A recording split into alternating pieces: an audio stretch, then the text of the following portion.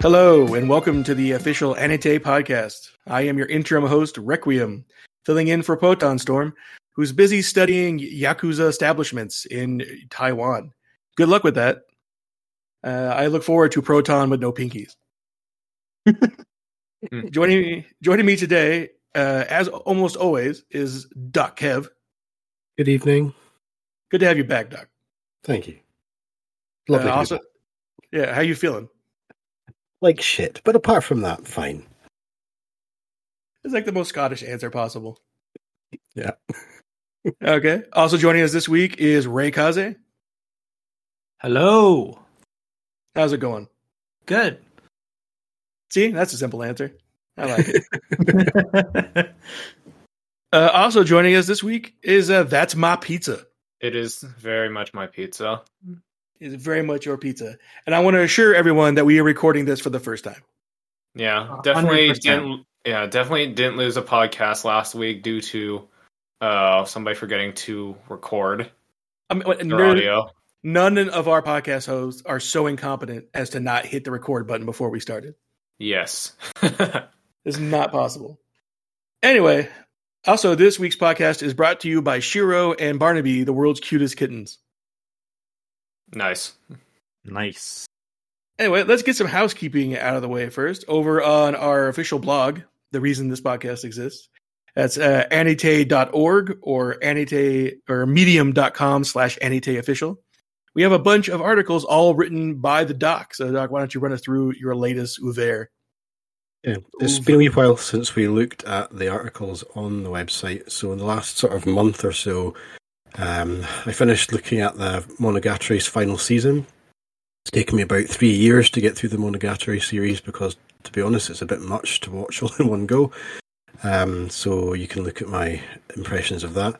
I also finished a look at Katsuhiro Otomo's films, with which our podcast host Requiem helped write one of them. Woohoo! Eventually. So I got it done.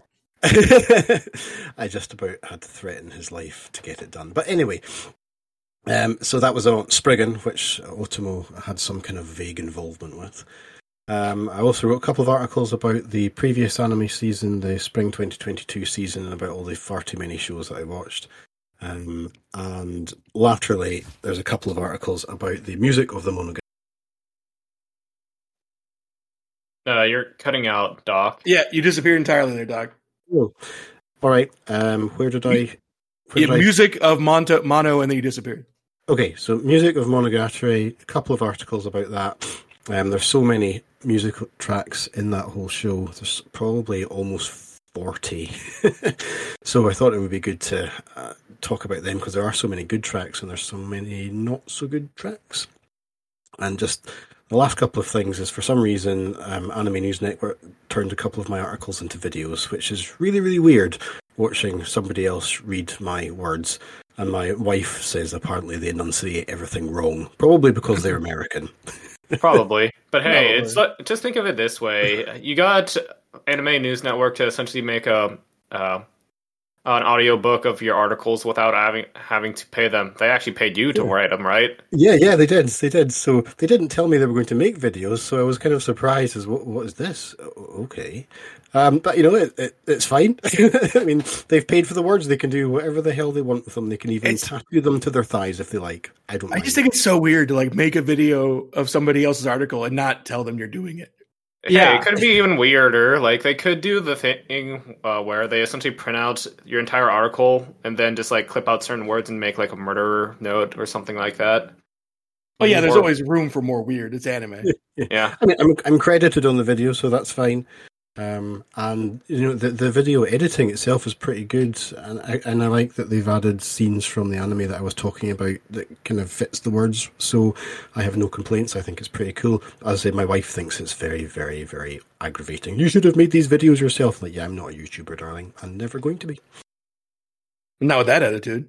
It is a lot of work to make a video. Like yes. What Doc mentioned with getting like clips that fit, that's really hard. Because you have to come through and like make that judgment of, oh, does this fit what I'm trying to say? Or usually I just put random stuff, and like the editing of the episode or video can take as long as writing it. So yeah, sure it can. Yeah. So I think they look good, and I have no intention of doing such a similar thing myself, as I have a full-time job and a family to look after. Yeah, good. You jobbed it out. Yeah. There's subcontracting for you. That was totally the plan. Absolutely. Yeah. Mm-hmm. Hey, Doc, we want to make your articles into a video. Oh, really? When are you going to do that? 2 hours ago? Yeah, essentially, yeah. All right. Well, that's good. Come read what is ostensibly a group blog, but is really just 90% Doc and then a few collab pieces. Yeah, some of you other guys have to get your fingers out your arses and start writing stuff, honestly. Ugh. I have cats now. All my free time is now gone. Write about cats. Yeah, do you know how hard it is to herd cats? It really is. I can't get them to do anything I want. It's just like having children. Yeah, pretty much. Except these won't disappoint me. All right. Let's head into the news next, and then into our first impressions of the season, which now has 2 or 3 episodes out for every show because of the delay in getting this episode recorded, which we will not speak of again. Let's see. Let's just start with the bummer news. Pizza, why don't you tell us who died? Yeah, so it's really a shame, but the creator of Yu-Gi-Oh!, real name Kazuo Takahashi, passed away on July 6th. And it's just a real shame because he created Yu-Gi-Oh! And a lot of anime properties nowadays are influenced by his works. And even like till today, he's still working on Yu-Gi-Oh! And doing a lot of cool creative stuff. And if you read some like his afterwards of the Yu-Gi-Oh! Volumes, he just seemed like such a nice and creative guy. And yeah, it's just a huge shame, and I just wish the best for his family, and I wish he could have. This didn't happen at all, because we just lost such a cool and creative mind. Yeah, way too young too, in some kind of weird snorkeling accident. Yeah, it was a snorkeling accident. Yeah, that's a shame. God knows, like the impact of Yu-Gi-Oh! Is difficult to even put into like words. Obviously, its impact on manga and anime, especially of shonen, especially if it's about a card game or a game of any kind, is pretty much indisputable. But like the long-term reach of Yu-Gi-Oh! The card game is just inestimable. Yeah, and just the pure sincerity from his general writing and everything he works on is just so heartwarming, to be honest. Yeah. Like, yeah. I don't know what the world would be at without his work on Yu-Gi-Oh! Like, it certainly would look a lot more different. Yeah, there'd definitely be less anime fans, because we all know Yu-Gi-Oh! Was a gateway into anime for a large number of people from the last couple generations. Yeah. Like, I know. Oh, go ahead. Yeah, it's like Yu-Gi-Oh! Was actually one of the very first animes I actually started watching. And as much as even with all the silly 4Kids changes, it still made the series a lot of fun to watch. And yeah, it's just a really good. The original Yu-Gi-Oh! Series was so fun to watch. GX was also really fun. And I absolutely love 5Ds because card games on motorcycles.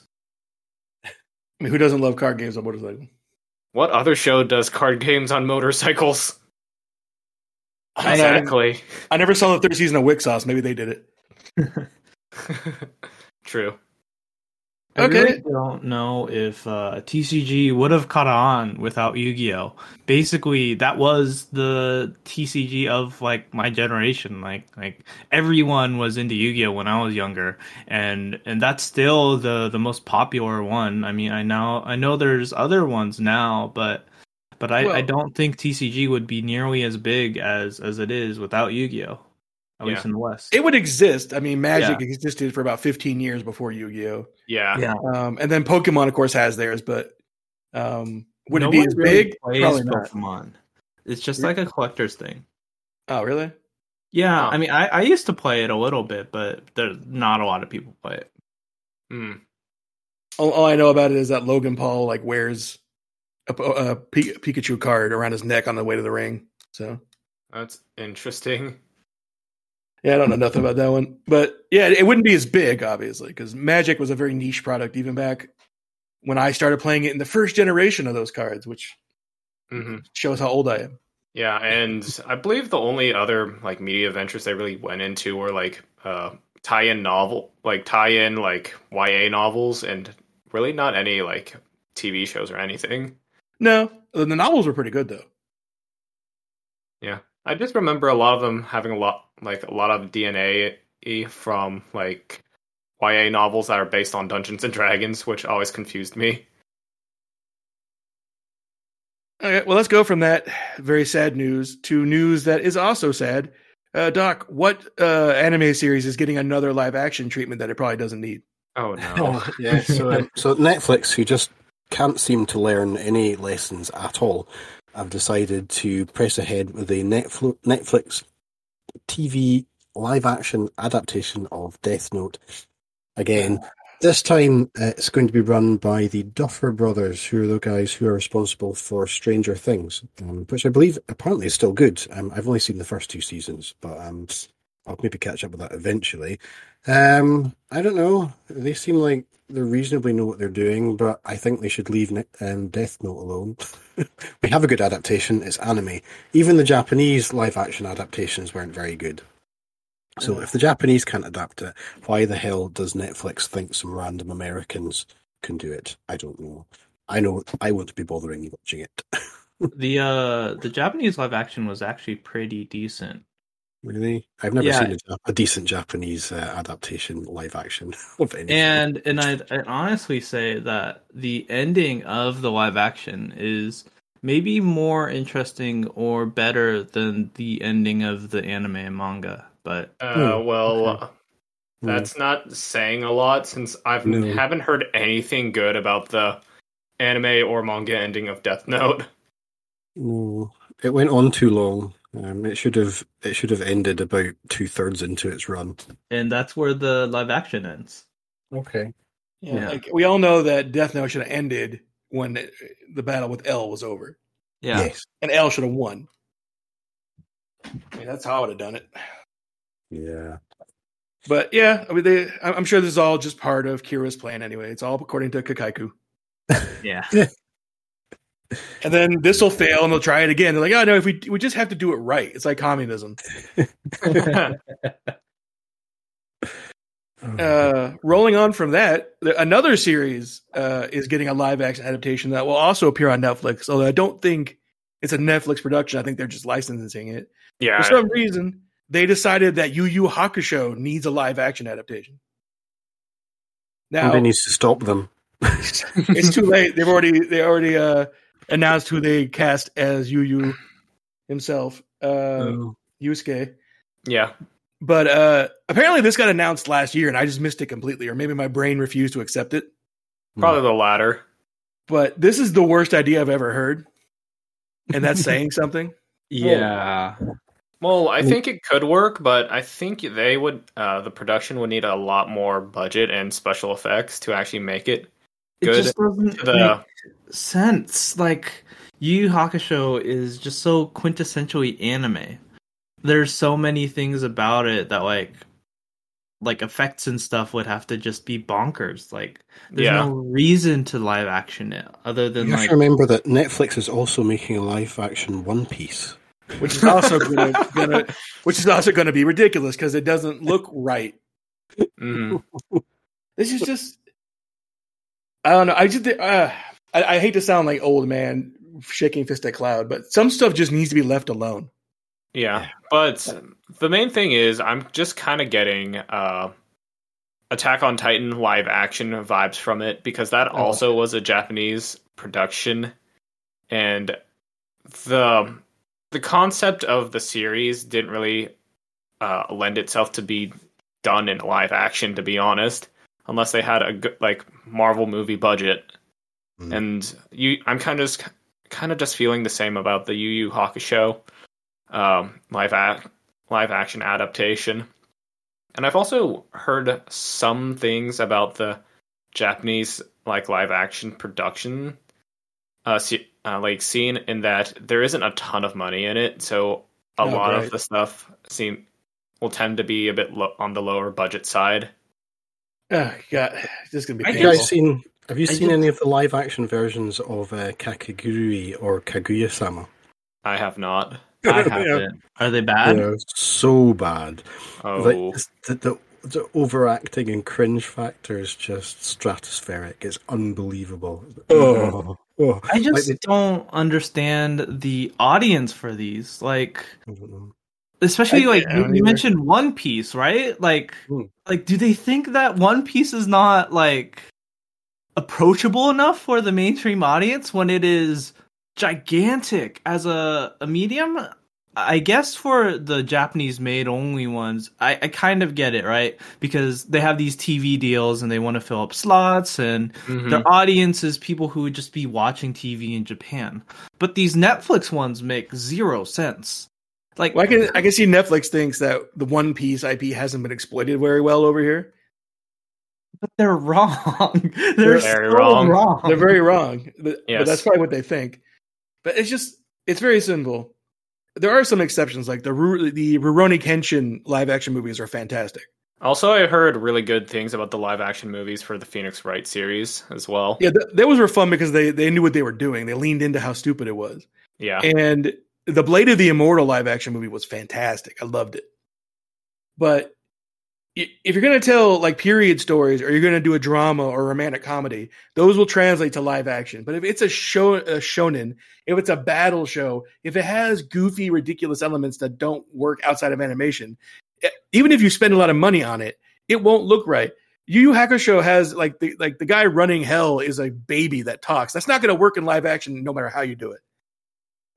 They could turn him into a floating head. You never know. Just let it go, guys.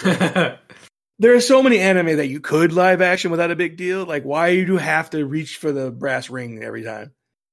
You know, they fly too close to the sun, and every single time their wings melt and they crash into the sea, and they just swim the shore and start the next one. Yeah.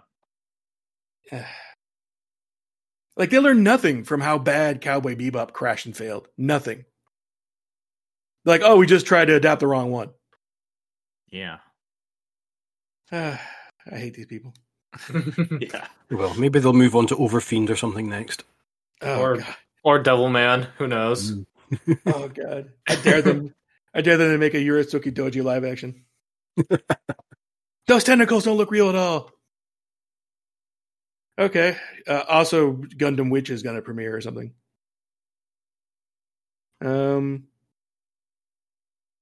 We're also getting season 2. The second. It's really not season 2. It's the second half of Bastard. Should be dropping in like a month? September. Yeah. I think. Yeah. But that's good because God knows the story was half finished. That wasn't like a real season 1. That was you took a story and didn't want to give us all 26 episodes. Okay. That's enough of that nonsense. So let's get on to the new shows of this season. Most of them, I think pretty much every show has debuted by now, right? Pretty much. Most have 2 or 3 episodes out. So we're starting to get to that, that good feel for how the season's going to go. Most shows you've gotten to that 3 episode test before you decide whether you're going to keep it or. You chopped out for a second. Could you repeat that, Rek? Yeah, hold on a second. We skipped the Kaguya news. That's fine, but just... Oh, crap, we did? Yeah. Oh. Oh, All right, shit. Dial it back. Going back. And one last piece of news, obviously, we couldn't skip at all, is apparently a popular anime series, some people like it, is getting a movie to, complete a story arc. Ray, why don't you tell us about that? Yeah, so the very popular Kaguya-sama Love is War just had their third season, and where the season ends is basically the beginning of a fairly short but very important arc in the series. So instead of having that be season 4, they decide to have it theatrical, which is super exciting because Kaguya already gets a bunch of A1 budget. And imagining Kaguya in a movie budget is very exciting. Movies can be a little scary for anime because a lot of times they get stuck in Japan and we have to wait months before we can actually see it. But this one, it's going to be getting a TV broadcast after its theater screening, so hopefully it'll be like Made in Abyss, where, it'll be widely available to watch. It's quite unusual that something like a rom-com would get a movie, because you think it would be a bit too episodic. But this particular section of the story, I think, does lend itself very well to a movie, because it becomes much more serialized at this point, and much more focused. I think the decision to turn this into a film is probably a good one. Yeah, the only concern would be, of course, that if it's available over here before season 4 comes out. I think most things have become available to us recently. Like with Made in Abyss, that was made available. The saga of Tanya the Evil, that movie came out. And, it wasn't much difficulty getting a hold of the Demon Slayer movie either. I mean, both Crunchyroll and Funimation started showing that well before the new season started. So I think that's become less of a consideration now. We might not get it immediately, but I think we'll get it soon. Yeah, hopefully it gets theatrical release over here. This is the arc after the momentous events of the end of season 3 before it moves on to its new storytelling, I'm assuming, from what I've been told. I know that this is Proton Storm's favorite arc, and he was hyped up to see it get adapted. So the fact that it's getting a movie, he probably crapped his pants. Probably. It's so hyped that I'm almost curious to go watch it, and I don't watch that show. It's so good. Kaguya gets better over time. If the first season is easily the weakest part of the series. But I mean, you kind of have to enjoy parts of the first season to enjoy the series. A lot of people, I mean, Kaguya has resonated with people like me and Proton. It's my favorite manga. I love the anime. So like, I get that like some people won't feel that way, but because it's not their kind of series. They don't like the like comedy aspects of it from the first season. But the writing is pretty strong. The way they handle characters is amazing, and I think this arc is a really great example of how they make relatable characters that are going through interesting, engaging things. And I think the writing remains strong later into the manga as well. I mean, I just read volume 22 recently, and the anime's only adapted up to, I think, about the end of volume 14 or so.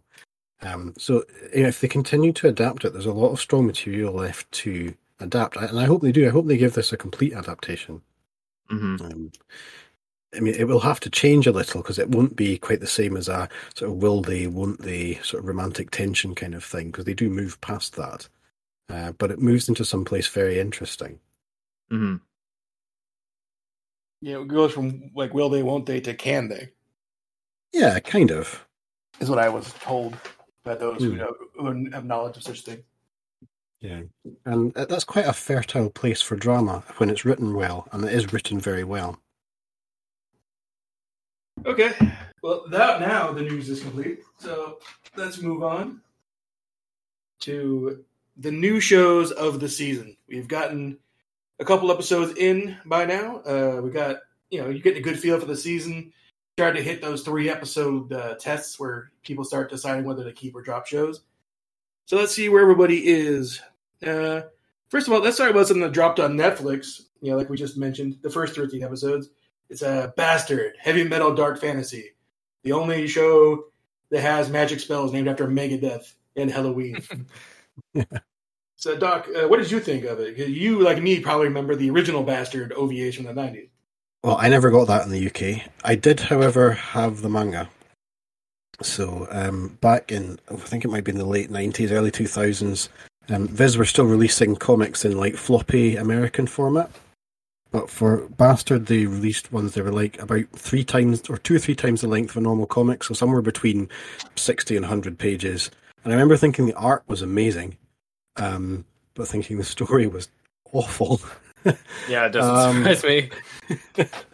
But yeah, and the anime is a very, very faithful adaptation. I mean, the main character, he is a total bastard. Oh man, it's just like in the title. Yeah, it does what it says on the tin. It's quite difficult to empathise with him because he is such a bastard. He's womanizing and crude, and he's almost always naked, which is something. That cracks me up.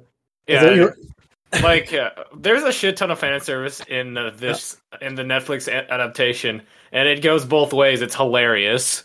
Yeah, but what's really weird about it is that it's also strangely censored. Like, there are no nipples. Well, not in the woman anyway. And like, you think in the UK on Netflix it's rated 18 plus. I don't know what it is anywhere else. But with that, you kind of expect that there might actually be something fairly explicit in it. But it's very coy. It's really weird. It tiptoes up to that line every time, and it gets too explicit to have like other young children in the room, or to embarrass you if your spouse catches you watching it. But not I couldn't enough. watch this with nobody else in my household would watch me. No, there's no way. Yeah. this is by myself in a darkened room, but not so explicit that it gets you on like a watch list. No, and it's quite funny. It's a bit repetitive. It's very funny. I thought. I mean, I'm obviously so wired to like it because it reminds me of my childhood. What kind of childhood did you have?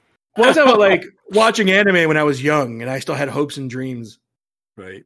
So it connects directly to that nostalgia part of my brain, but it's also it's because it's so 90s. It's so ridiculous, like with naming its main country Metallicana. Yeah. And the idea that like he's this great evil powerful wizard, Dark Schneider, which, by the way, if you took a shot every time they said Dark Schneider, you'd be dead by episode 3. Yeah. But Dark Schneider, Dark Schneider, but it's so dumb. Like, he's super powerful, but he's also like pussy whipped, basically, if that's a word you're still allowed to use. It's accurate. He's completely like afraid of this little girl because that kid's brain is mixed in with his. I think that's hilarious. It's also a bit much, though. I can't take more than an episode or 2 of this at a time, so I've only managed to get about 6 episodes in, and I find my resistance to it rises quite rapidly. As this is like so stupid. I feel like my brain is melting out my ears right now. So yeah, I pretty much I got pretty much 2 episodes into the series before taking a step back. I just like all he has to do is like wave his pantsless hips toward a chick and like say, "Hey, I'm Dark Schneider," and like these enemies like fall in love with him immediately. Yeah, you can't take it even remotely seriously. It's just definitely. It doesn't want you to, though. No, it's just a big piss take. That's basically what it is, and you have to be in the right mood for that. And if you are probably lubricated by several beers, I expect, then it's probably a good time. But if you're looking for anything remotely serious, then it's not the anime for you. There's even times where the characters go, "This is supposed to be a kid's comic. It's supposed to be shonen.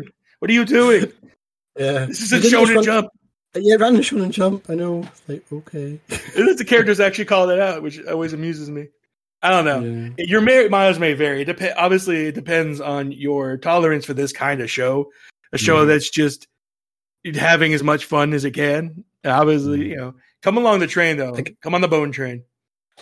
Yeah, I mean, it's got 13 episodes out now, and then there's a further, I think, 11 coming in September. Yeah. So, but the concern I have is the manga's never been finished because I think the author, the artist, I think he has some kind of degenerative problem or something. He's not able to draw anymore.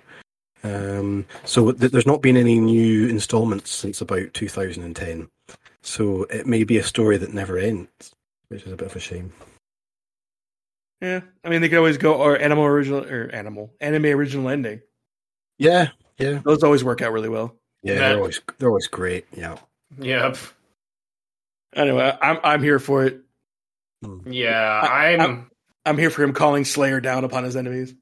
Yeah, honestly, I couldn't really get into it because my main issue, because of the relationship between Dark Schneider and Yoko, the main female lead, in that Yoko is just kind of annoying and selfish, and like her whole reason for not wanting to like summon Dark Schneider to potentially save everybody in her kingdom while it gets ransacked is because she doesn't want to kiss her brother figure. And like, dude, you have more important things to worry about than kissing your brother. And it just keeps coming up and up again. It's just not funny. It's like, Yoko, everyone in the country's about to die, but you're all watching. Enemy incest will save the world. Yeah, like you have more things. Yeah, you have more things to worry about when your life is on the line than kissing your brother. You know what they always said? Incest is wincest. Well, I don't know. They're not actually. It's not his actual brother though, so it's fine. Yeah. But my other issue is just it kind of drags on with that unfunny comedy for so long. Like I mostly just wanted to see big explosions and Dark Schneider chewing the scenery, and we do get some of that, but it's just not enough. And the other stuff that fills the runtime is just not that good, in my opinion. You do get a couple really kick-ass battle scenes in there. Yeah, but not enough. And what basically is kind of filling in for it is just not good enough for me to really engage with. Yeah, fair enough. Well, I recommend it, so you all know who to listen to. All right, so 3 of us are watching Vampire Romance show from the Noidamin A. I never had, it's the block where animation's backwards. I never know how to say it. I don't know. Yeah. Is that how you say it? Noidamin A or Notamina? Anyway, it's that block, which usually produces good work. It's Call of the Night. Ray, you're watching that, right? Yeah. I always say Noi Tomina. Japanese, they have characters, you pronounce each of them the same way. So, Noi Tomina. Okay. So, I don't know how to feel about Call of the Night. I watched an episode. I was starting to watch the second episode, and I wasn't really feeling it.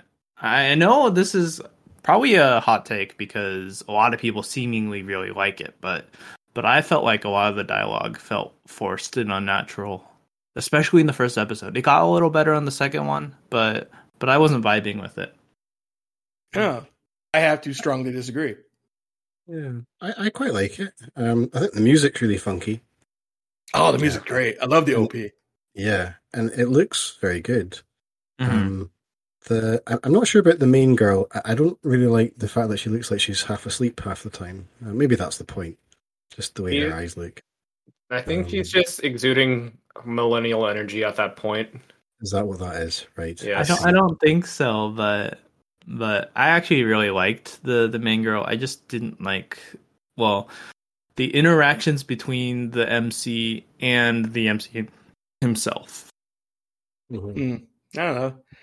By the way, but she's a crazy pink hair girl, Doc, so I think you're legally obligated to be a fan. That's true, and that goes a long way to me appreciating the show a great deal. So I'm going to keep watching it. It's quite horny. A little bit, yeah. In a good way, though. Yeah, I guess so. I kind of wonder, can they sustain that through 13 episodes? I'm sure they must add in some complications or some drama or something. At the moment, it's mostly just been a two-hander between the boy and the girl. So I'll be interested to see how they spin a story from that. Like I said, it's only been the 2 episodes, but I really liked it. I really like the interaction between like the boy and the girl. Like I'm always a sucker for any story with a immortal or long-lived character because their perspective is always interesting. I love the idea of the reason you can't go to sleep is because you're not satisfied with how your day went. Yeah. And that would explain why I've been an insomniac for the last 20 years. It's just cool. I sleep the sleep of the just. Yeah. There's got that I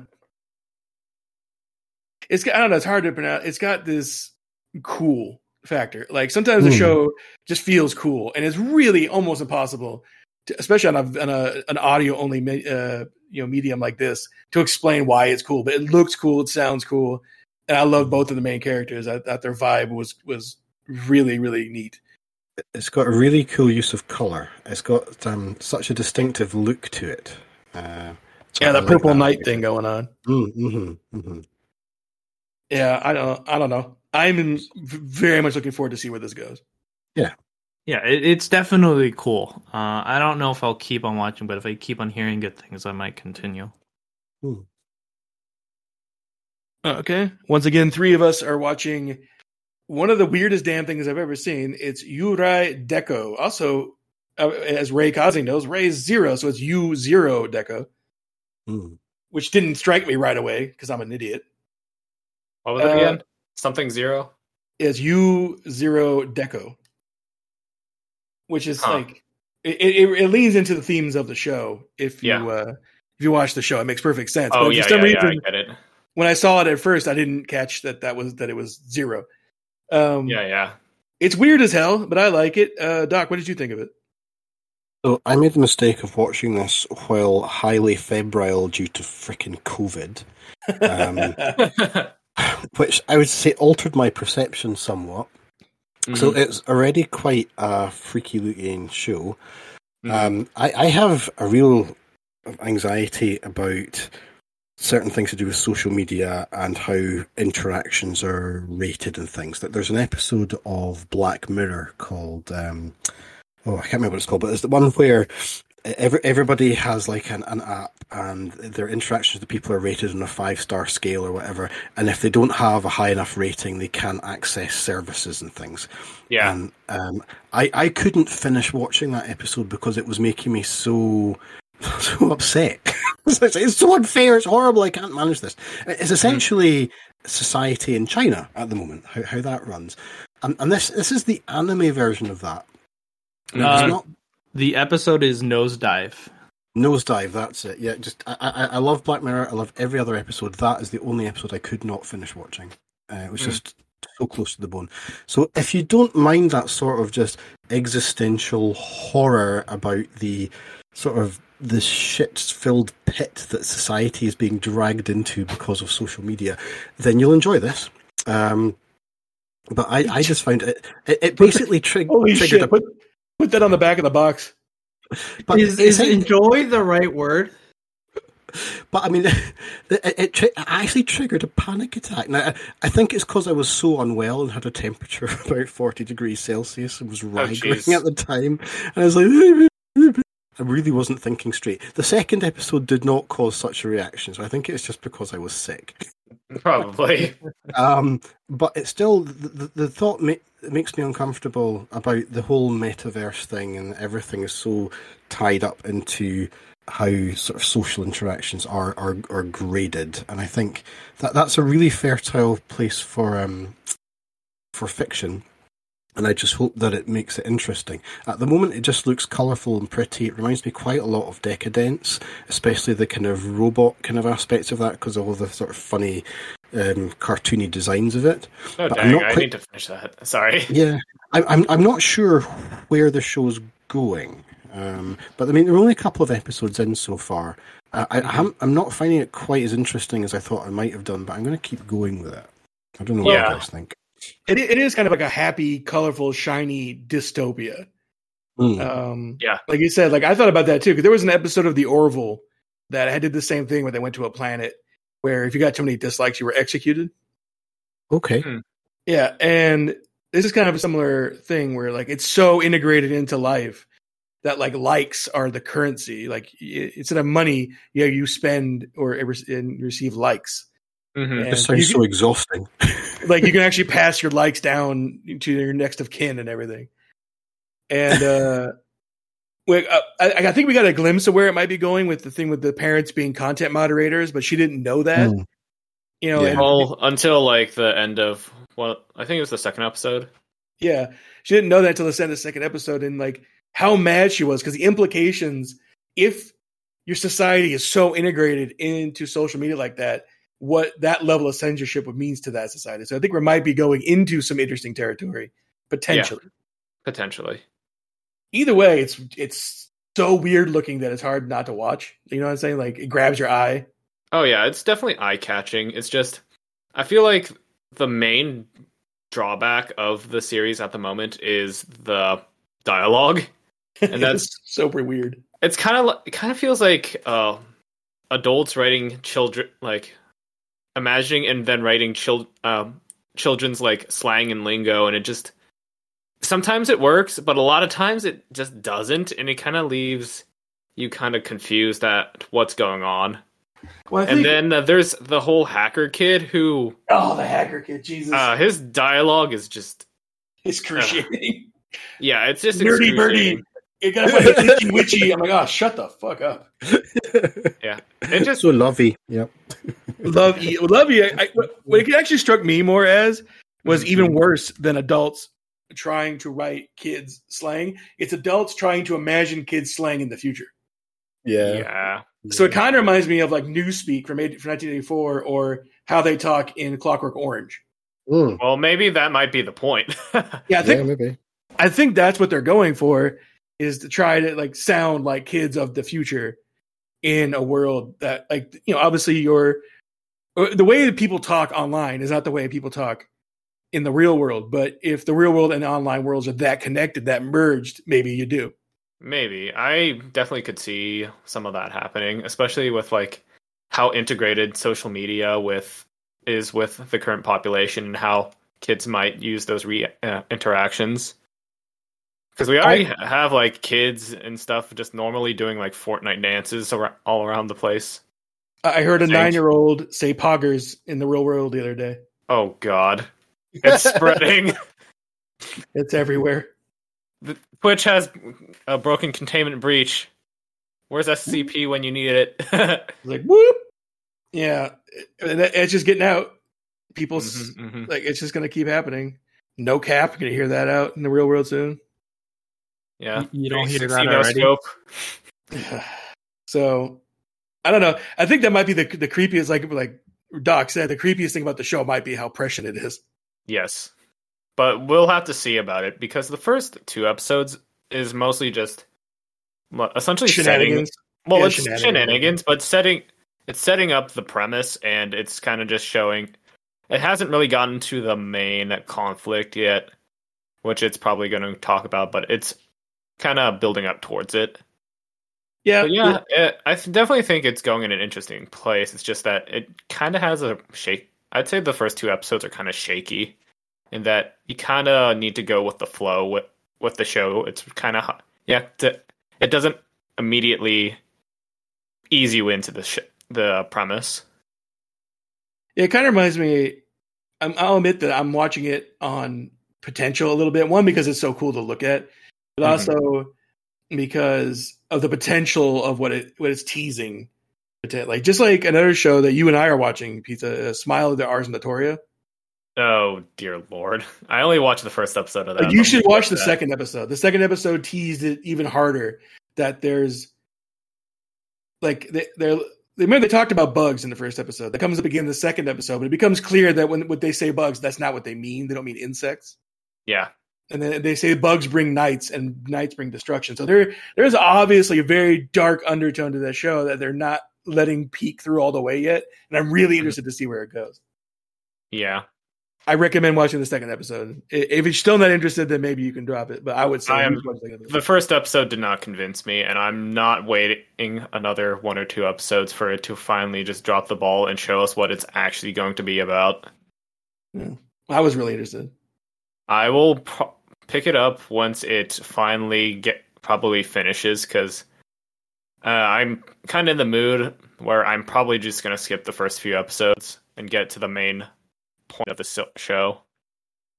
Less about a show that's been somewhat divisive. It was a manga that had a very strong following, kind of almost like a cult following, and the show so far has been divisive because the animation isn't great. For some people, that's a deal breaker, and for some people, it's not. So let's talk about Lucifer and the Biscuit Hammer. Woo. I don't think it's a deal breaker. I've only watched like the first episode, but the story shines through. I think the story still shines through, and I really like the characters. It's rare to have. I guess it's not that rare, but it's nice to have characters that have such a strong personality, even in just the first episode, and like the nice, the way that normally you watch a show and they take the call to action, but the main character rejecting that call to action, left an impression. I really enjoyed it. Plus, it was really funny. Every time he grabbed the lizard and threw it off the balcony, it made me laugh. Yeah. I knew nothing about this show. I'd heard the name but didn't know anything about it. And I watched it, and I wasn't particularly struck by how apparently awful it was. I mean, I guess looking at it, there's quite a lot of shortcuts used, and clearly it's not had the most money spent on its production. But I think it still tells the story okay. The second episode is fine, so I'm going to keep watching it. I think the characters are fun as well. Especially like the girl. I don't really understand why she wants to destroy the world, but okay. Did you see the second episode? Yeah. I did watch it. Other than she feels she owns it, so therefore she can destroy it or something. Yeah, she loves the Earth and she wants it to be hers, but it can't really be hers if it outlives her, so she's going to destroy it. That makes perfect sense. Right. Okay. Perfectly flawless logic. Right. So she's crazy then. Right. Fair enough. All the best characters are crazy. Yeah.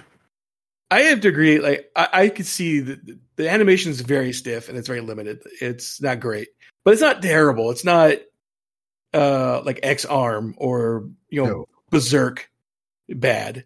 So it's watchable, and the characters, like Ray said, and I agree, are so good, and the writing is so good that I really enjoyed the first two episodes. The second episode especially got into some more heavier stuff. There's some heavy stuff going on in this show beneath the kind of goofy exterior. And those main two characters are already so great that I'm hooked. I also really like her sister and how she ran him over with this fucking scooter. I don't know why that was funny to me, but it was. But like their relationship is also really funny. So I don't know. It's not going to win any awards for animation, obviously. And I understand some people who are huge fans of this manga, because I've heard of the manga for years.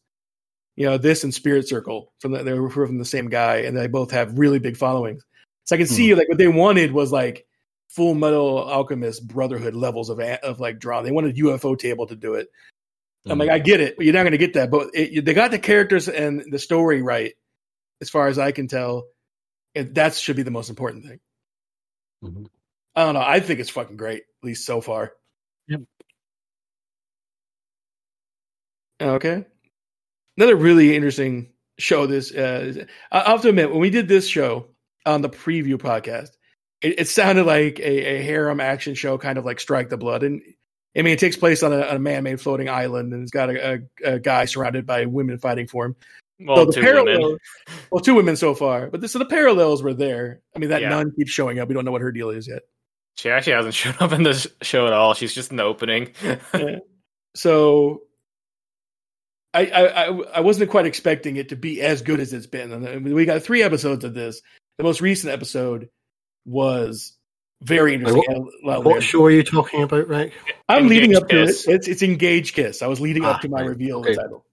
Right. Talking about Engage Kiss. About we had when in the previous episode of this podcast that disappeared into the ethers. There was some complaining about the main character. That he's too much because he's too much of an asshole, a loser. But he's really just a guy who's kind of broken. Yes, literally. Bit. Yeah. But as I said, like episode 2 and 3 gave him a lot more layers, and his relationships got more layers. And the show is still kind of trashy, and it's very action heavy, and it still is kind of it's not a harem. I don't count harem unless you have 3 girls at least. So far, not technically a harem, but it's got those kind of elements on it. But it's also way more interesting than I expected. Yeah, it actually, like, instead of a harem, it actually kind of feels like a soap opera. Mm. A little bit, yeah. I mean, I was giving it a pass because it has a pink-haired girl, but I was about to drop it because I was getting bored. But then, just towards the end of episode 3, when it kind of shows its hand as to what the premise really is, I was like, oh, that's actually interesting. There's some real emotional pain and tragedy there. So I'll maybe keep watching it. Yeah. But I wasn't that impressed with it otherwise. Fair enough. Really, the action scenes are really good. Yeah, the action scenes are really good, but I think the overall, like, the main theme about, like, capitalism and how it kind of just fucks over the people who don't play by its rules is a very interesting topic, and I'm kind of on board to see how that plays out. And I also find the characters, well, the main 3 characters and their dynamics to be incredibly engaging. Like, I really like how the show plays up the ex-girlfriend and the current girlfriend, the pink-haired girl's relationships, in that it has a lot of interesting dynamics. Like, when the main guy tries to ask the ex-girlfriend for some help, the ex-girlfriend checks the current girlfriend's social media account, and she gets really pissed off at the main guy. And it's also revealed that the ex-girlfriend is the current girlfriend's only social media follower, and that's just a hilarious I thought that was very interaction. Funny. Yes. Yeah.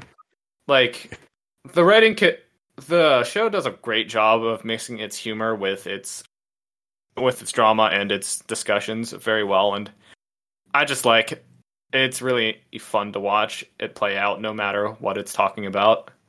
Yeah, it's kind of slow played his hand a little bit. Like, you got the first episode, it's like, look at this loser goof who left a company to start his own loser company, and he can only achieve stuff because of his demon girlfriend, and his ex-girlfriend's still pining for him. What a bunch of crap. And it's a goofy action series, and then it slowly over episode 2 and episode 3, you start, like, the layers start poking through, and you're like, oh, this is a little deeper than I thought. And then by the end of episode 3, you're like, this is a lot deeper than I thought. Yeah. And those relationships become, like, the relationship between the demon girl and the ex-girlfriend is already fun, like you said, episode 1, episode 2. By the end of episode 3, you're like, holy shit. Yeah, it's really interesting and very complicated. And I just really like, well, do you want to just kind of spoil the twists in episode 3? Because I think... Okay, yeah, spoiler alert. If you don't want to know the twists, if you want to go in blind to engage Kiss, jump ahead about 5 minutes. Yeah. But essentially, it's revealed that the main guy is essentially using the current girlfriend to essentially get some nebulous goal. But to actually, like, unleash the current girlfriend's, like, full power, he actually has to give up memories to her to, like, fully power her up. And this is very interesting because essentially the main character sacrificed his, like, love and relationship with the ex-girlfriend to get the current girlfriend's power. And it's quite clear that the main guy doesn't actually even like the current girlfriend. And it's just kind of interesting to see this guy kind of self-immolate himself to achieve this nebulous goal. And I just want to... It's not nebulous. I think it's pretty clear that he's trying to find his sister. Yeah. But still interesting to see what lengths he would go to actually get to this goal. And I kind of feel like this show can either end up as a kind of... Well, it'll have very good stakes towards the end, and the main character could just straight up die at the end or something else. And I'm just very interested to see what happens to him and what themes he could cover. He could pull a Charlotte and just be empty at the end of it. Can't remember anything. Yeah. Yeah, it's pretty powerful. Like, because early on, it looks like it's just like a standard. Yeah, he's just kind of a scumbag. And it looks like a Fate-style mana transfer. Like, he kisses her to give her power, whatever. But it turns out, he's deleting his memories. And the stronger, more important the memory to that person, the stronger the power up. So, like, he gives up memories of his first date with his ex-girlfriend, who he clearly still loves, to get this demon killed. I'm like, that is some deep shit. Yeah, and what's even more, like, delicious about this is the demon girl... like, gets to keep those memories. So she is fully aware of the main guy's like devotion towards the ex-girlfriend, and the ex-girlfriend knows nothing about this, and it's just so interesting because it adds a little extra spice to all of their interactions. Yeah, there's that scene where like you realize that she knows that she was wearing the same outfit from their first date when they met in the park. He doesn't remember it at all, and she doesn't know why he doesn't remember it, and that's just kind of sad. Yeah. It's so sad. Anyway. Yeah, but just the last thing I want to add to this is apparently the main writer for this series is the guy who wrote White Album 2, so that might mean something to other people. Oh, I am way more interested now. Really? It just means the ending's gonna suck.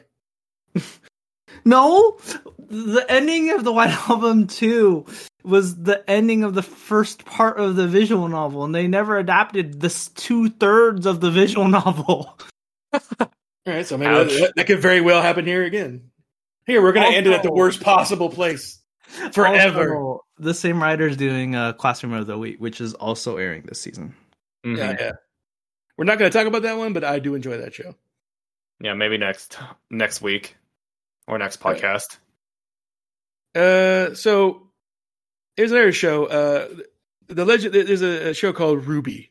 I'm sure some of you are familiar with RWBY, which we call Ruby, but it should be Wawooby. Wawooby. When it first came out, by Rooster Teeth back in the day, the CG. I was really interested in the setup. Right, the characters seemed interesting, and the world they built was really interesting. But the CG is so horrendous, and I have such a personal distaste for 3D CGI anyway that I couldn't watch it. I couldn't get myself to do it. But I always promised that if they came out with a traditional animated version of it, I would watch it. And then they did. It's called Ruby Ice Queendom. It dropped. So I went and watched it, and I liked it. What did you think, Pizza? Yeah, I thought it was actually pretty good. Like, I think it did a pretty good job of, like, compressing a lot of the characterization for the main cast very well. Like, they also clarified some issues that weren't covered in the mainline series. And also, the fight scenes look really good. So, yeah, overall, I think it's a fairly solid setup. But my one concern with it right now is that it's kind of speedrunning through, like, the first 3, like, volumes of Ruibi. But I think that's okay, since it seems to be doing its own thing. So, pacing-wise, I think it's going a little fast, but it's still doing a pretty good job. I thought the first 2 episodes of pacing was fine. The 3rd episode was just crazy. Oh yeah, definitely. And that jammed so much into that. Yeah. Well, I think that might be because they aren't really going to be covering the stuff that was kind of set up in the 3rd episode. Yeah. Like, they pretty much cut out all of a big fight scene that was in the original series and focused more on, like, Weiss's relationships to her team and generally the faunus, or the animal people. Mm-hmm. And I think that's pretty good because that's what's going to be focused on in the main series, but I could be wrong. Yeah, and it's been a long time since I watched the original version of Ruby, so I don't know. When did volumes 1 and 2 come out? Was it like more than 10 years ago, something like that? Something like that. At least, yeah. Yeah, but... But I remember watching this, there were certain scenes that were lifted straight from it. It's like, I remember watching that. Yeah. I remember watching that bit, even if I didn't remember how it all fitted together. And I really like the character designs. Oh yeah, they're still really good. They're done this version by the guy who does the designs for Steins Gate. Oh, yeah, I forgot this was made. This show was made by Shaft. Yeah, so the characters look really good, and because I was looking at this, I recognize these designs from somewhere. What is this? And I looked it up. I was like, oh, they look like Steins Gate's characters. Yeah. But in a fantasy setting. So it looks good. And some of the action scenes are really awesome as well. Yeah. So I was pleasantly surprised by this. I wasn't even going to bother watching it, but I decided to watch all 3 episodes this afternoon, and I was glad I did. I'm going to keep watching it. Yeah, same here. It's just kind of annoying that they're basically just Crunchyroll's basically releasing episodes 2 and 3 like individually now, even though they released all episodes 1 through 3 in a big chunk like 2 weeks ago. But they used that extra time to clean them up a little bit. So They did? The pre-release versions weren't completed. So the versions that I watched today had apparently extra bits added into them, just like special effects and tidied up things. And, okay. So basically, it's like a Blu-ray release. Yeah, basically. So I don't feel bad that I waited until the third episode was released. Gotcha, that makes sense. But yep, as like I said, I came into it blind because I'd never actually got around, like I said, to watching any of it, and I thought it was great. So and fantastic action sequence. Yeah, and I really like how it streamlines a lot of the chafe that was in the first few, like the original RWBY. Like they completely cut out the bully arc with John, which is nice, and they basically went from them getting transported over to Beacon to the first test with all the Grims in the forest. And that was a nice change because the Academy stuff was just really boring. Yeah. The good thing about coming back for a second pass of the story like this is you can, fix mistakes that happened the first time. Yeah. And I'm also interested to see where the show's going, because essentially it is going in an anime original direction, focusing in on dream worlds. And I'm very interested to see how that plays out, because Shaft is known for its kind of trippy worlds, if you remember Madoka Magica. Mm-hmm. Yeah, so it'll be Hard interesting. A lot less neck tilting in this show than I would expect from Shaft. True. Give him time. Yeah. Okay.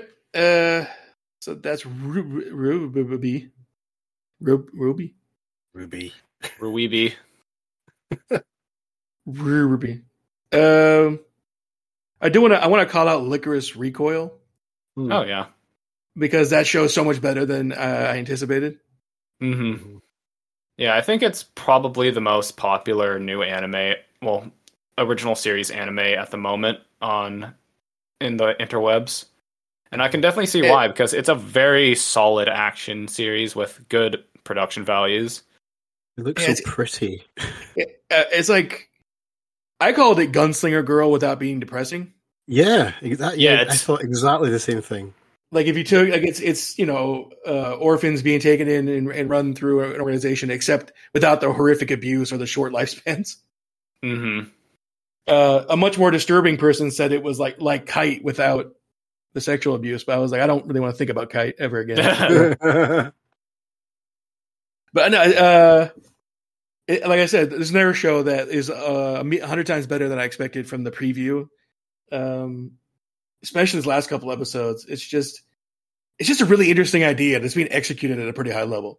Yes, Squirrel Girl, secret agents. I mean, that's a great idea anyway, but it's being done really well. Yeah, but it's interesting because it's basically a totalitarian state is using schoolgirls to essentially enforce their will on the populace, and it's kind of it's fun to see just this show just go through all of its action scenes because it's very creative and interesting.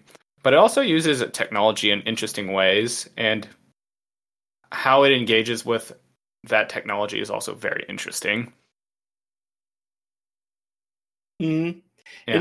It doesn't what's interesting is that it doesn't take the easy road where it's a totalitarian state, but it's not default a villain necessarily. Yes. It's complicated and it's got issues, but it's not necessarily the bad guys. I think that's an interesting approach. Yeah, and it does have a distinction saying that not everybody in the system is bad, but some of the bit players who are acting on their own can cause the system to act in a bad way. Yeah, this show had me the first 2 minutes when Takada was like, "Fuck it, I'm going to take this 50 cal and just shoot everybody." I'm like, "Okay, I'm in. Show you've got me." Yeah, but I also like how the consequences of Takina's actions, that's the black-haired girl in all the promotional materials, basically plays out. Basically, her higher-ups actually agreed that she made the right move in taking actions into her own hands was probably the right call. But they had to punish her because some of the tech on They needed their a scapegoat. yeah, basically they had to scapegoat her due to like some other implications, which would be much worse if it got out. And it's really engaged. The characters are really interesting to watch because they engage with, like, they actually engage with all the bullshit that happens in the series. Like, I am a big fan of Chisato, who is like the Chisato rules. Yeah, like the blonde-haired girl in the promotional materials, because she basically calls out her superiors for throwing Takina under the bus, and it's great. Plus, she's a badass action girl who can basically, she basically has bullet time and can dodge bullets as they're flying at her, and it's great. I love the explanation of why she can do that. Like, part of it is just she's a genius, but it's like it's easier for her to dodge bullets if you're well trained because she knows where you're going to shoot. Mm-hmm. That was like, I can't argue with that. That's actually not a bad explanation. It's just really cool to watch her just walk through bullets, though. Every time they do that, it's cool as fuck. Yeah.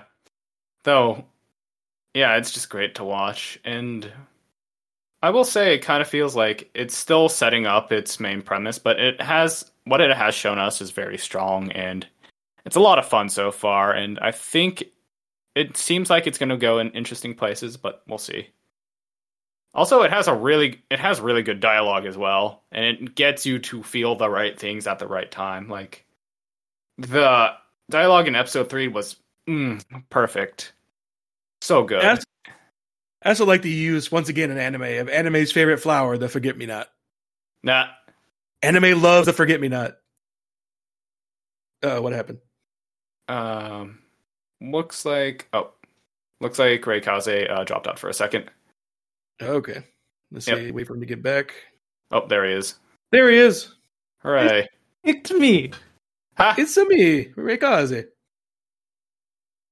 Okay. But do we have anything else to say about Licorice Recall, but besides the fact that you should be watching it? No, you should be watching it, and watch out for the forget-me-nots. Yes. I do want to bring this up.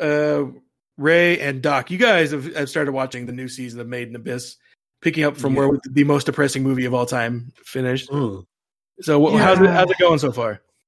It's good. Yeah, it's pretty standard for Made in Abyss. There's gross bodily functions and gloopy things and weird shaped people. Yeah. I mean, picking up right after the movie, like they're not sustaining that energy, thankfully. I need a little bit of a pick me up. But I mean, like always, Made in Abyss does a really great job of like showing alien worlds, like the feeling of adventure, the feeling of a scary, dangerous place.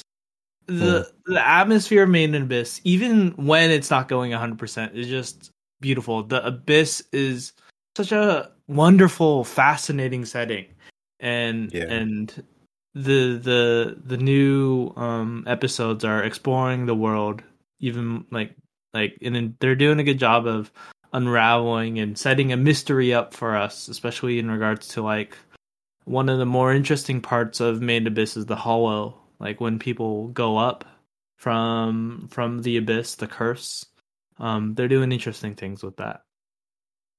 Yeah, I totally agree with what you mean about the sense of adventure thing. I mean, that's the kind of story that I probably like the best. It's just folks going off into the unknown just to see what's there. And Made in Abyss is just one of the very best examples of that.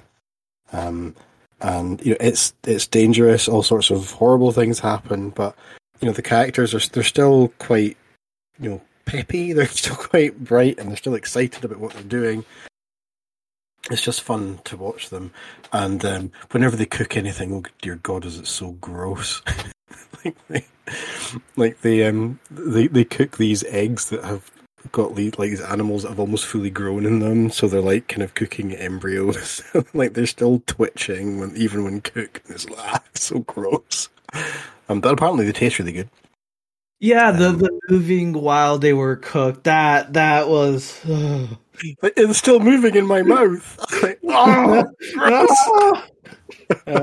anime David Cronenberg. Yeah, well, there's a lot of that sort of stuff in it. Have you read the manga, Rikaze? No, I just started binging it. Right. Yeah, So I was super far behind. So this season's going to cover, I think, the big story arc that runs from Volume 6 through to Volume 10. There is some really messed up stuff coming. Yeah, I mean, I had to read the manga twice to even understand what was happening. I think if it's adapted well, this will be very good. But some parts of the manga, you look at it, and go, what am I even looking at here? I don't understand. I mean, I can see that it's slimy and it's shiny, but what is it? So yeah, it's a great time. It's a great time. It's still twitching in my mouth. My arm. It's a great time. It's such a weird show because it does. There's two main characters do maintain such a weird optimistic viewpoint, even as like they have to hack her arm off because it's poisoned, and what happens with Mitty, which doesn't need to be discussed again. Yes. So, it's so much really horrible shit happens, and they just keep on going doo doo doo. Yeah, if you want to know what happens to Mitty, you need to watch/read it. Yeah, it's and then cry for a while. You can't really describe. You can tell someone what happens to Mitty, but you can't understand unless you experience what happens to Mitty. Yeah, it's even hard to put into words. It's just like, I'm sad. That is really all I could have said. It's just made in abyss. It makes you sad, but you keep coming back for more. It's like a hot pepper, you know. It's like, it's so hot. Let me get some more of that. I can't wait until this season is over, and then we can just all have a sort of PTSD style sort of group breakdown. That'll be great. Okay, I do want to real quick, Doc, run through a show that I'm really, really, really fascinated by, but it's still locked in Disney Plus jail. We don't know if it'll ever spring free. Summertime Rendering. I love this show so much. That is a crime that this is not like legally available. It's so good. It's one of those things, much like Made in Abyss, where you watch an episode and it's over in like 3 minutes. There's always some kind of horrible cliffhanger, and the plot progresses like really masterfully, and adding like new wrinkles and new complications and stuff, and it's just a really good thriller kind of show. I mean, it's a lot like Higurashi, but not anywhere near as goofy. And there is it's really quite dark and disturbing. Maybe not selling it here, but it's really, really good.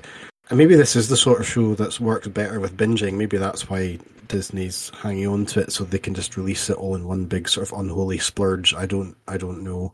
But they've not even breathed a word about their plans for this internationally at all. Nobody knows what's happening with it. So I've just given up waiting, and that's why I'm just torrenting it.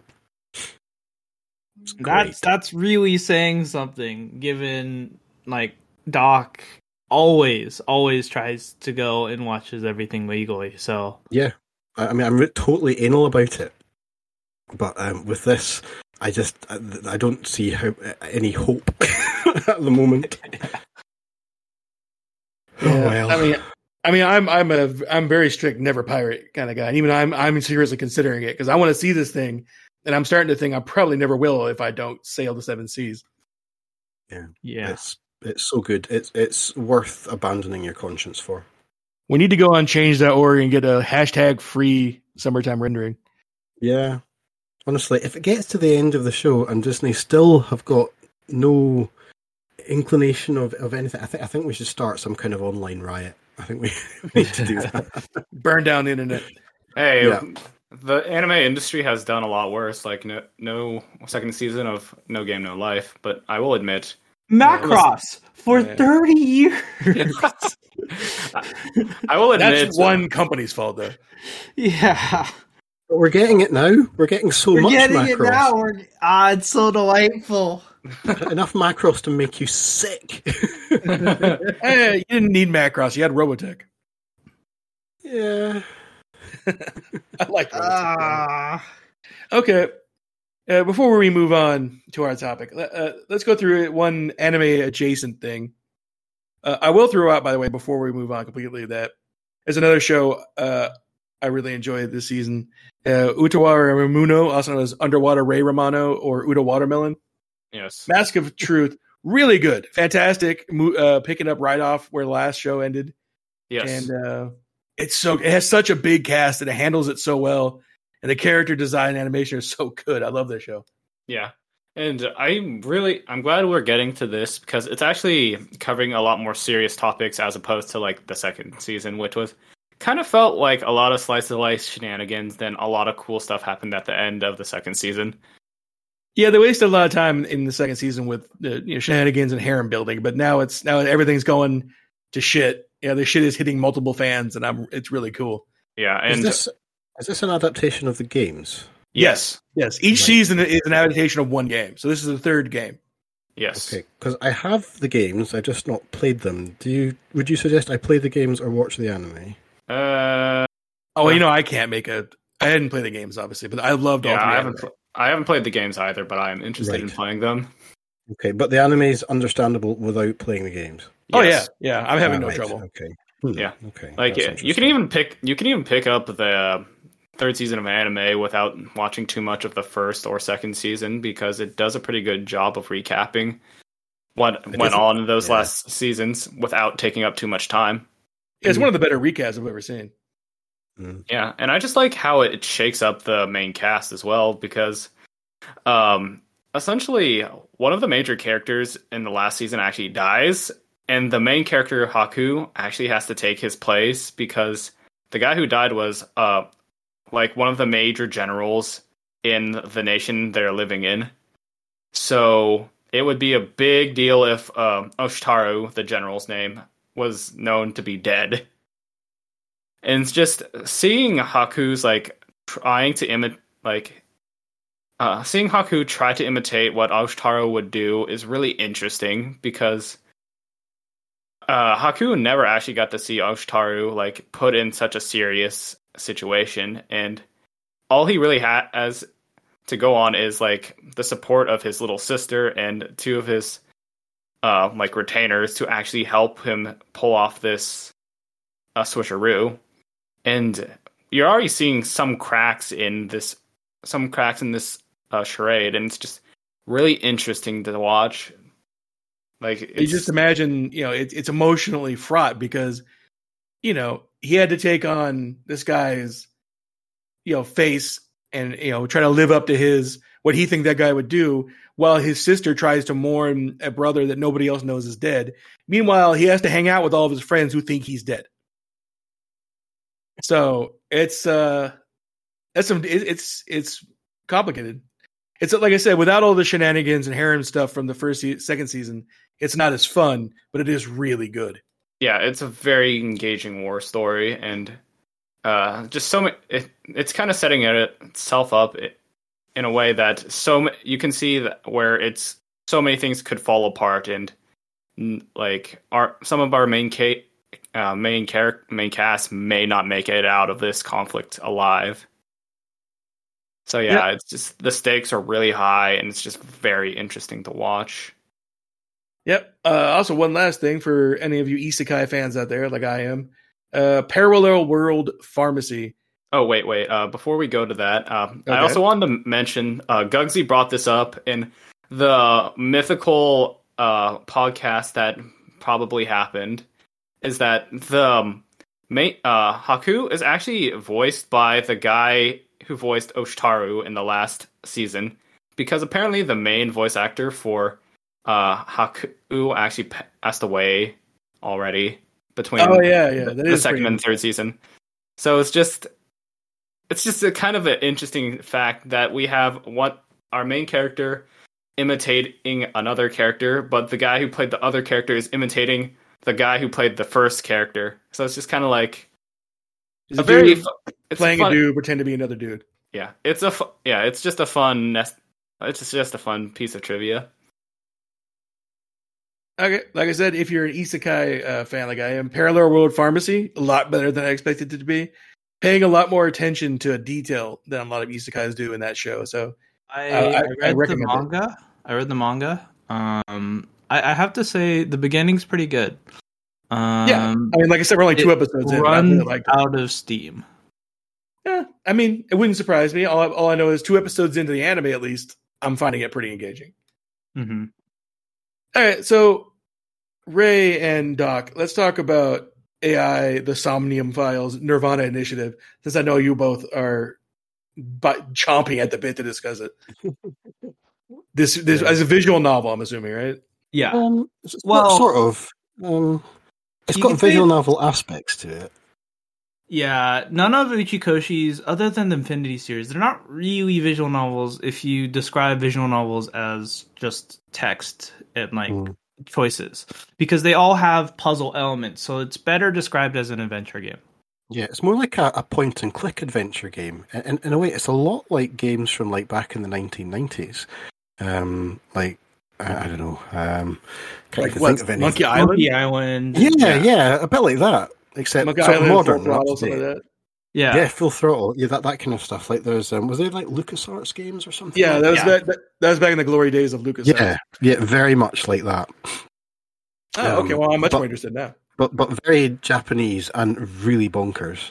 Yeah, the thing with Uchikoshi is that I think he is the person who pushes storytelling the hardest in regards to perspective and in regards to the genre and medium of which you are using the storytelling. Because some of the twists of perspective and genre savviness, they're bonkers.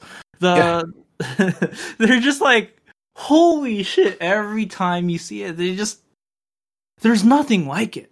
There really isn't. And Uchikoshi games for the longest time have been some of my favorites. The Zero Escape series, the ones that came out before the new the Somnium Files, are easily my favorite games, like just period.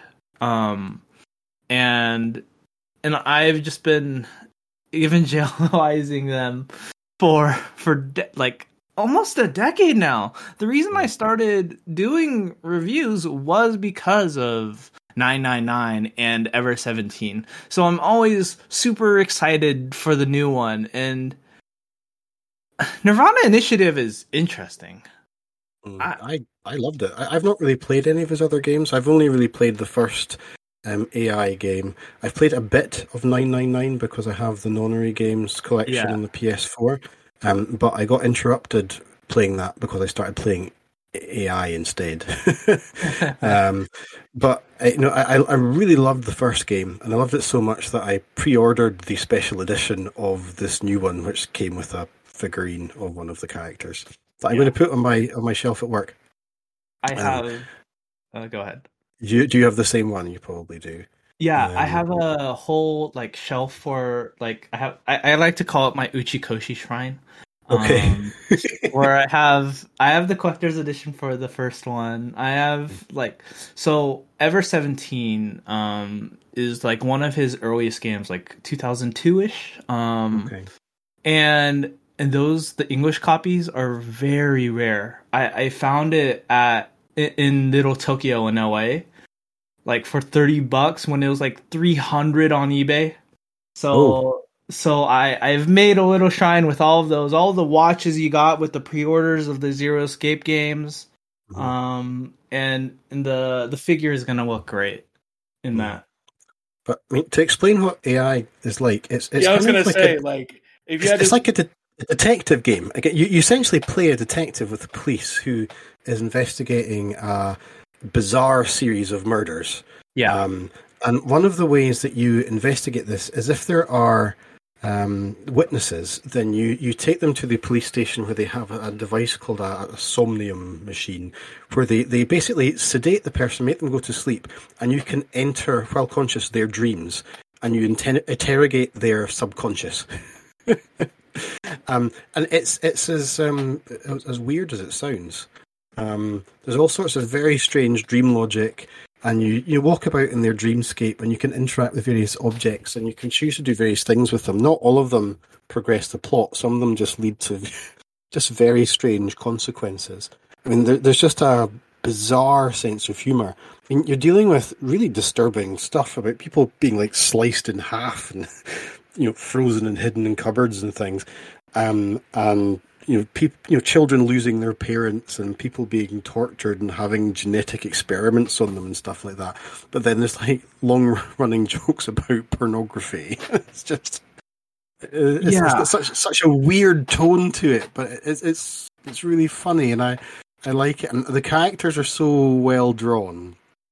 You really do fall in love with this bizarre cast of characters. Yeah. One of the things about the Somnium Files that really stands out for me, at least, is how even the like side characters are fascinating and interesting. There's like one character who has like a square head. He's like he's a comedian and like a trivia guy, and he's such a great character for how like he's not one of the main casts. Like he's not a person who you follow, but he's just an example of a side character that's so well like integrated into the story and well developed that even side characters like that feel like main characters. Yeah. I like the receptionist girl. I don't know if you spoke to her at all. Yeah. There's like an alternative ending where if you keep on talking to the receptionist girl in this building, then you can just run away with her. I'm so glad that they did that in the second game too. It sort of ends the game. It's like you run off to a seaside resort and decide to just pack in the game, and that's it. Think, okay. Okay, so I think I can be safe in assuming that you guys both recommend the game. Yes. Yeah. Okay. Great. What's it available on? It's on most consoles. It's actually the first one's actually on Game Pass if you have that. So like PC, Xbox, Switch, PS4. Yeah, I so played pretty much on everything. Version.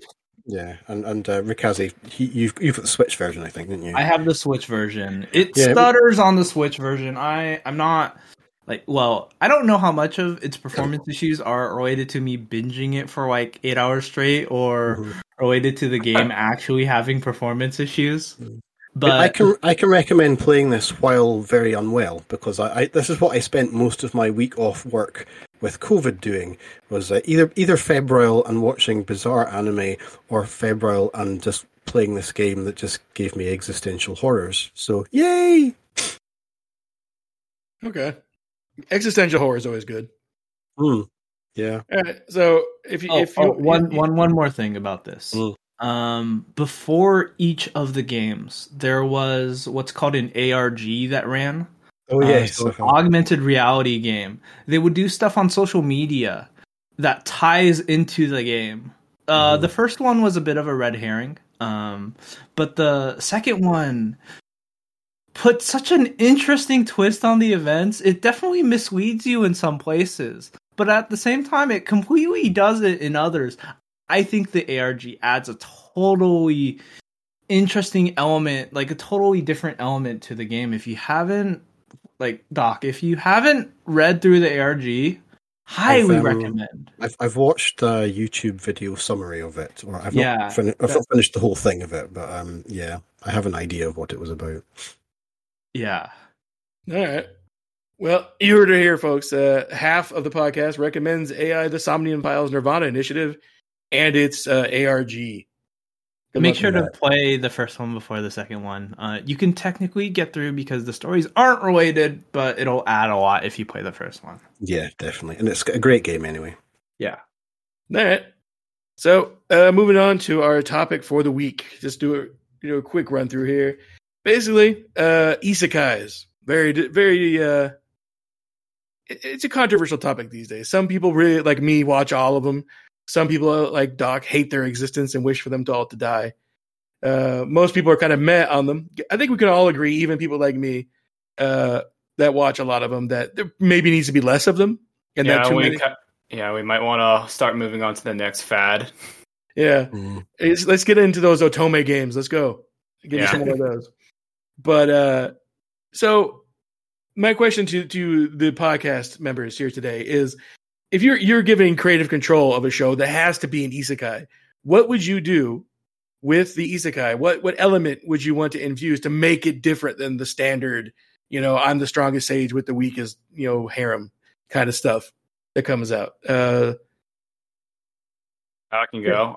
I would say I'd turn it into a Shakespearean comedy because god dang that all Shakespeare's plays have a lot of style to them, while all of the a vast majority of the current isekais have absolutely no style to it besides it's a video game world with menus and Dragon Quest slimes. Do you think an anime can emulate that style convincingly and effectively?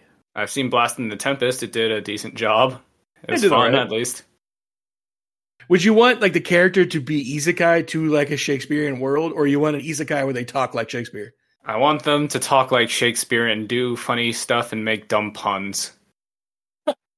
I mean, I'd watch. Yeah, because even if they were transported to a Shakespearean world, that would just be like the styling and everything. I want the characters to act and be incredibly goofy, over the top, and very campy, because that sounds very fun. Alas, poor Yuji. I knew him well. Yeah. I mean, hey, why not? I would watch it because I wouldn't understand a fucking word they said because I struggle with Shakespeare so greatly. I cannot understand what they're saying.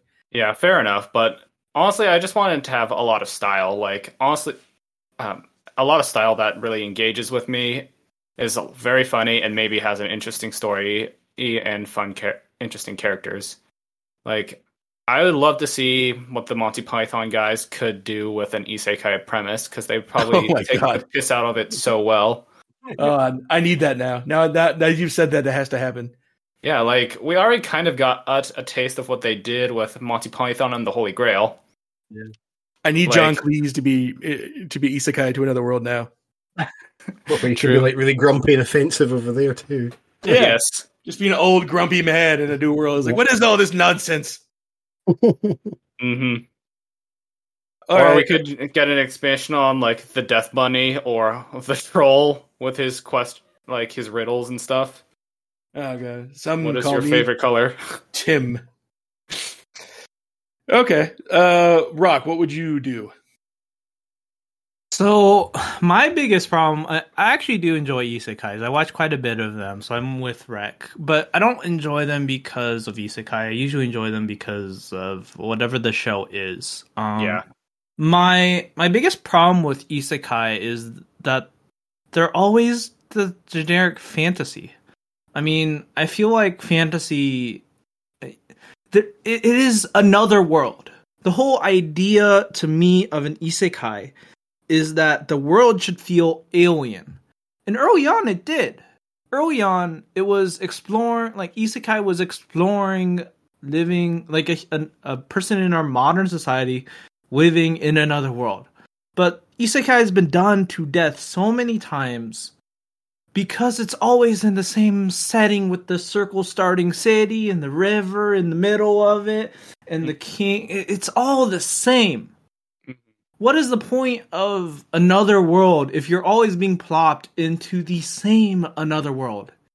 Well, give me future elements. Give me some like alien world. Give me like something that isn't just fantasy.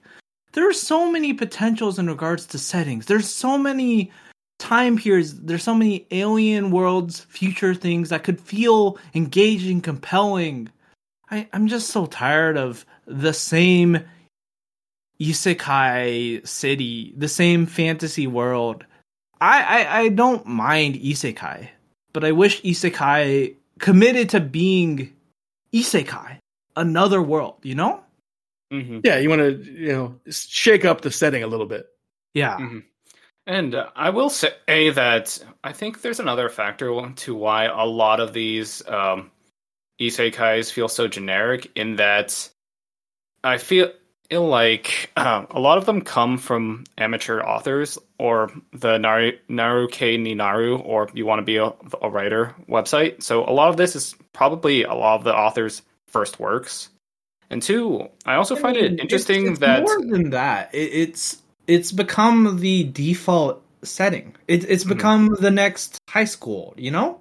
Yeah. So even like you can have great isekai that like it is the setting when you don't want to worry about the setting. Yeah. And that is my problem. Yeah, and I think another part of that is a lot of these stories seem like just escapist fantasies. Like, I think you've noticed, but a lot of these isekai protagonists pretty much end up there because they died of overwork or something like that, or they got hit by a truck, whichever. But it's just kind of interesting to see a lot of these parallels just kept keep on being used all over and over again. And it just kind of makes me wonder if there's like some cultural aspect to why this is like the generic default for isekais nowadays. I mean, the escapist part is totally understandable. I mean, I think Parasite does a really great job of explaining why that is. It's that we live in a society in which everything is so hard. The system is stacked against most normal people, especially in Asia, where you have to either go through like some elite school, and then once you even get that job, you have to schmooze and do all these like drinking with your boss bullshit. It's understandable that people in Japan are fed up with the structural society of Japan. But obviously, the same setting isn't the solution. You can't just retread the same old things over and over again. And like, the problem, of course, is that it's too hard to blame authors and manga artists from making the same setting because it keeps selling and it keeps working and they keep making anime of it. And as long as something keeps making money, they're going to keep pumping that out. Yeah, like, but you're right though. Like, it's like, isekai just means a person goes from our world to another. That can mean anything, and it is time for that to be shaken up a little bit. Yeah, and would you say that it's more that the stories that these types of stories keep getting adapted, or is it? No, they keep on getting made. So I just want to clarify that you're just kind of tired of like the general like web novels with these settings being made, not rather than having these stories be adapted into anime, because I feel like there's a bit of discrepancy between what we actually see and then what actually becomes anime. Because I read a lot of manga and a fair amount of web novels too, so I've read a bunch of these. I enjoy a lot of them. I'm not saying that isekai. I mean, but isekai is good despite isekai. Yeah. Like, there are very few isekai that are good because of the isekai. And even if it's because they do something interesting with the world, like Spider has a really great world. Or it has a strong gimmick like ReZero. Or they have a strong gimmick like ReZero. Isekai is good despite isekai. And isekai should be good because of isekai. Mm-hmm. By the way, listeners at home, take a shot every time someone says isekai. Isekai. You're welcome. There are actually a few other things I'd like to just say. I really enjoy reverse isekais. I think there should be more of them. Oh, yeah, definitely. Yeah, definitely. I also like the return from an isekai. I enjoy those too. There's only a few of them. This season has a really good one. Yeah. It's a shame we didn't get to cover that since it's not legally available. Damn it, Netflix! And I also really enjoy it when they subvert the like fantasy nature. One of my favorite isekais is like our world has a better fantasy system than that world. So like magic, the magic is so far behind. It's a light novel series, and I adore that because the main character is OP in fantasy stuff. Because he's a good magician in our world, and that is such an interesting twist.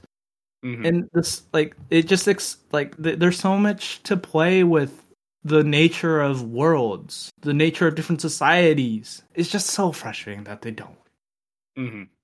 Okay, so Doc, you are on record as being an isekai hater. You hate isekai. So if I forced you to run one, what would you do to make it more palatable? I don't hate every isekai. I mean, I do rate ReZero and Mushoku Tensei as two of my favorite anime. It's just that most other isekai is derivative shite. As my colleagues have just advised, because they're just like default low default settings with low effort world building. I hate the whole video game stats and it just really, really bugs me. So yeah, I like the other isekai that I quite like the spider one, again, just because it was so clever, even though it did have lots of stats and stuff. It did something interesting with it. The thing that I liked a lot recently was the Executioner and Her Way of Life, where she just flat out murders the isekai character in the first episode. I thought if we had more isekai like that, where it just totally subverts expectations and does something creative and interesting with the story, then I'm fine with it. It's not so much the isekai sort of genre that I despise, it's the laziness. But if you do something really interesting with that, then I'll watch it. And that Executioner series, I liked it so much I went and read the next couple of volumes of the light novels, which I really hope they now adapt into a season 2, because they're so interesting. The idea being that these characters that are overpowered, that are isekai'd from the real world into theirs, are just basically like nuclear weapons. They are just world-ending threats. I really like that, and so the best way to deal with them is just basically to slaughter them. So yeah, more killing of isekai protagonists, and I'll be quite happy. So what you want to do to make an isekai better is try harder and kill more protagonists. Yeah, and pink-haired girls, more of those, just like in the Executioner. I can't believe I'm a pink-haired girl in another world. Yeah, something like that. Just write good stories, not shite. Yes. Just try harder. Yeah. It's like Pizza had a long answer. Pizza's got a long answer. Reikai's got a long answer. Doc's over here with be better. Yes. I mean, I think mine can be summarized as make isekai isekai. Isekai again. You get your red hat. God damn it. All right. You should feel bad for that. Wreck. You're bad and I should feel bad. Yes. Make isekai great again. We go. There we go. I've thought about this a lot as a person who is a dedicated fan of the genre and often defends it. But I'm also tired of like isekai cheat magician getting in a fucking anime every year. And I don't care about the strongest sage anymore. Stop giving me the strongest sage. So there's 3 things I really, really want from an isekai. I would like. I don't need it to be every isekai. I want to see a show do one of these things. One, I want an isekai protagonist who's not from Japan. Yeah, that'd be nice. I don't understand. Give us an isekai protagonist from Burgerland for once. Yeah, just give me a guy getting isekai to another world who's not from Japan. Give me someone who's Canadian or something. I don't care. Give me anybody. Give me someone from Nicaragua gets sent to another world. I just think it'd be more interesting if the cultural baked in of isekai wasn't there, right? Mm-hmm. They're not, because like isekai protagonists are way too genre savvy these days. Yeah. So if you just picked somebody from like let's say Saskatchewan who didn't watch anime, you wouldn't know what the fuck was going on. I think that would make it better. Yeah, and we'll avoid stuff like the Black Summoner, where the character is supposed to lose his memory, but he still knows he's a gamer and he's from Japan. Yeah, that really bothers me. And I actually kind of like that show, but that part really bothers me. Number 2 and number 3 are kind of linked, but there's 2 things I've always wanted to see. One, I want to see isekais, and I know there's a couple that exist, but now they haven't done it well enough yet. I want them to be isekai to a sci-fi world. I want them, like Rock was talking about, I want to see the setting go forward. I want him to get isekai to a world more advanced than ours, not less advanced. And I want to see technology, not magic. I would much rather. I want to see someone. Ancillary to that, I really love antiquity settings where like there's a ancient society in which they have technology that's amazing that isn't anything like our own technology, you know? That like in anime and manga mediums, they're so often used as something in the past. Why can't we go there? Yeah, I want to see the guy get isekai to a world where, basically, what if you woke up and you were isekai'd into the world of Mass Effect? I think that would be awesome. Yeah. At the very least, it'd be an interesting story to tell. Yeah, well, Reikaze, have you ever played the classic game called Chrono Trigger? I fucking love Chrono Trigger. Yeah, and what if for anime that would have been? Yes. Chrono Trigger's antiquity is generally what I think of when I think of the like setting of antiquity. I think they do it so interesting, and yeah, Chrono Trigger is great. Also, and this is something I thought about because if you guys have played Earthbound, aka Mother, Mother 2. Wait, the twist of it being like an RPG, but it's in like kind of a modern setting. I've always wanted to see that. What if you got Isekai from our world to another world, but it was basically the same level of technology and development? You got Isekai from the present day to an alternate world present day, right? Like a modern society at a more or less the same level, but with different, culture.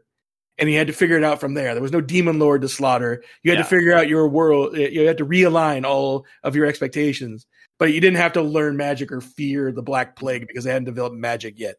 It's a shame that Tanya's the only one that's done that. Yeah. And these are the things I really want to see. Yeah. And I don't know why more people don't do that. Like I get why, like I said, I get why they pump out these generic power fantasies in a sword and sorcery setting, because that works. It sells. Why not do it if it can get you noticed? But it has to be like we've seen ones that take things in a different direction. We've seen the ReZeros or the Grimgar, fantasy of Ash, which is very dark. We've seen them take these in different directions. It can be done. I just want to echo Doc, try harder. Yeah, I think people's problem with Isekai is not Isekai. It is just because it is the latest example of the lazy show. Yeah. Right? Like we went through the magical high school, and now we're going through Isekai. There's always going to be a lazy genre. Like shonen back in the day wasn't particularly great in regards to like exciting, well-made stuff, but there's always going to be that lazy genre people attach to, and Isekai is that right now. Hopefully, the problem is that it's gone on a lot longer than say Magic High like School. A decade. Yeah. It's getting to be past fad and getting into like bedrock of the, of the industry where like. Was it like the one studio wanted to make like 5 a year or 6 a year? And I'm like, okay, Mecha's died. Slow down. It'll die eventually. Yeah, my hope is almost that it'll die off and then it'll get reborn because somebody comes up with a new way to do it. You could say the genre gets isekai'd. Yeah, but if the isekai genre got set to another world. Anyway, so that's what we want. This will get posted on our website, so feel free to leave comments telling us what you want in your isekai. I know you won't, but feel free to do so. And that'll wrap it up for this week. Thank you for joining us. I have been your interim host, Requiem, and this has been Doc Kev. Bye-bye. Ray Kaze. Hello, bye-bye. And that's my pizza. I have not been isekai'd yet. No, yeah. I mean, go get hit by a truck and see what happens. No. If you are a VTuber, are you isekaiing as a model? Does that count? I'm pretty sure that's the premise to some kind of web novel that I write Zeno's read. Right. No, that's a good question. Is there a one where someone gets isekai'd as their VTuber model? Yes. Okay. That would actually be interesting. See, there's a good idea. Yes. Let's abandon isekai and go to the VTuber trend. Yeah, please don't. No. Those are pretty lazy too. This episode has been brought to you by the VTuber Singularity. Yes. Bye. Thank you for joining us, and we'll see you next time. Bye. Bye. Bye.